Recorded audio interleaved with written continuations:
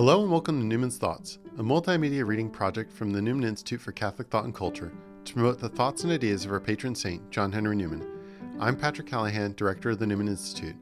Today is day 28, and I'm reading section 6 of Discourse 3 to St. John Henry Newman's The Idea of a University. I'm using the Clooney Media edition of The Idea of a University. You can follow along with this or any other edition, or even online via our daily email. St. John Henry Newman, The Idea of a University, Discourse 3, Bearing of Theology on Other Branches of Knowledge, Section 6. Now, gentlemen, pray understand how it is to be here applied. I am not supposing that the principles of theology and psychology are the same, or arguing from the works of man to the works of God, which Paley has done, which Hume has protested against. I am not busying myself to prove the existence and attributes of God by means of the argument from design. I am not proving anything at all about the Supreme Being. On the contrary, I am assuming his existence, and I do but say this, that man existing, no university professor, who had suppressed in physical lectures the idea of volition, who did not take volition for granted, could escape a one-sided, a radically false view of the things which he discussed. Not indeed that his own definitions, principles, and laws would be wrong, or his abstract statements, but his considering his own study to be the key of everything that takes place on the face of the earth, and his passing over anthropology. This would be his error. I say it would not be his science which was untrue, but his so-called knowledge which was unreal. He would be deciding on facts by means of theories.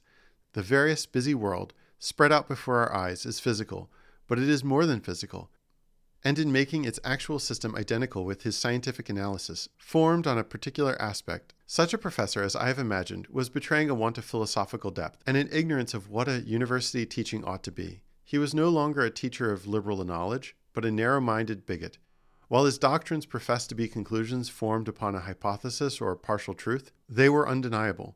Not so if they professed to give results in facts which he could grasp and take possession of.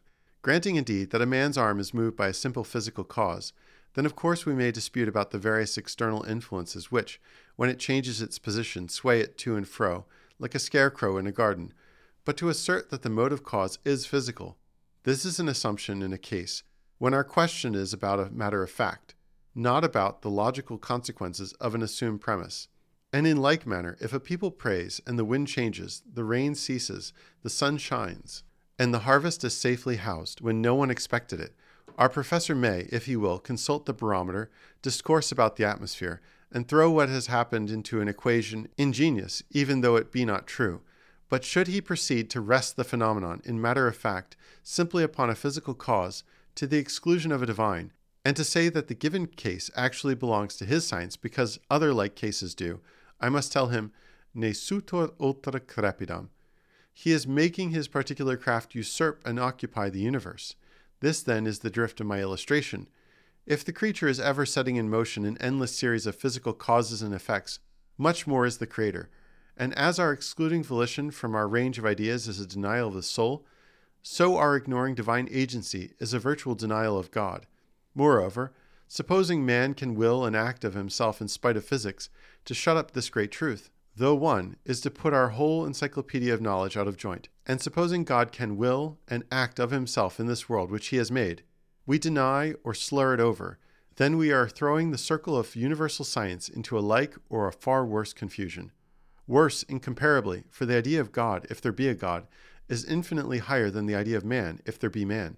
If to blot out man's agency is to deface the book of knowledge on the supposition of that agency existing, what must it be, supposing it exists, to blot out the agency of God?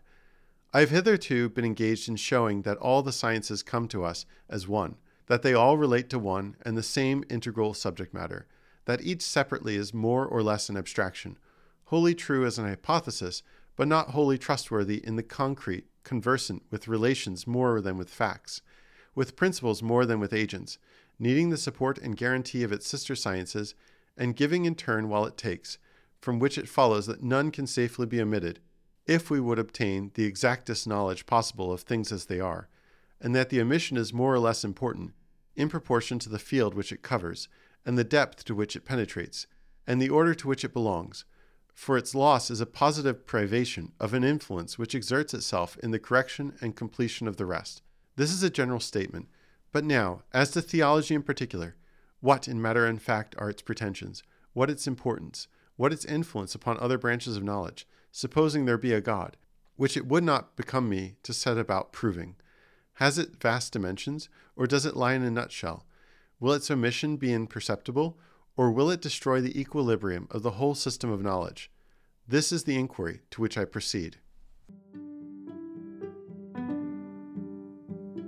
Thanks for listening to Newman's Thoughts. To discover more about today's reading, or to download this season's reading guide, visit newmansthoughts.com. This has been a production of the Newman Institute for Catholic Thought and Culture, an apostolate of the Diocese of Lincoln in partnership with St. Gregory the Great Seminary and the UNL Newman Center, St. Thomas Aquinas Church.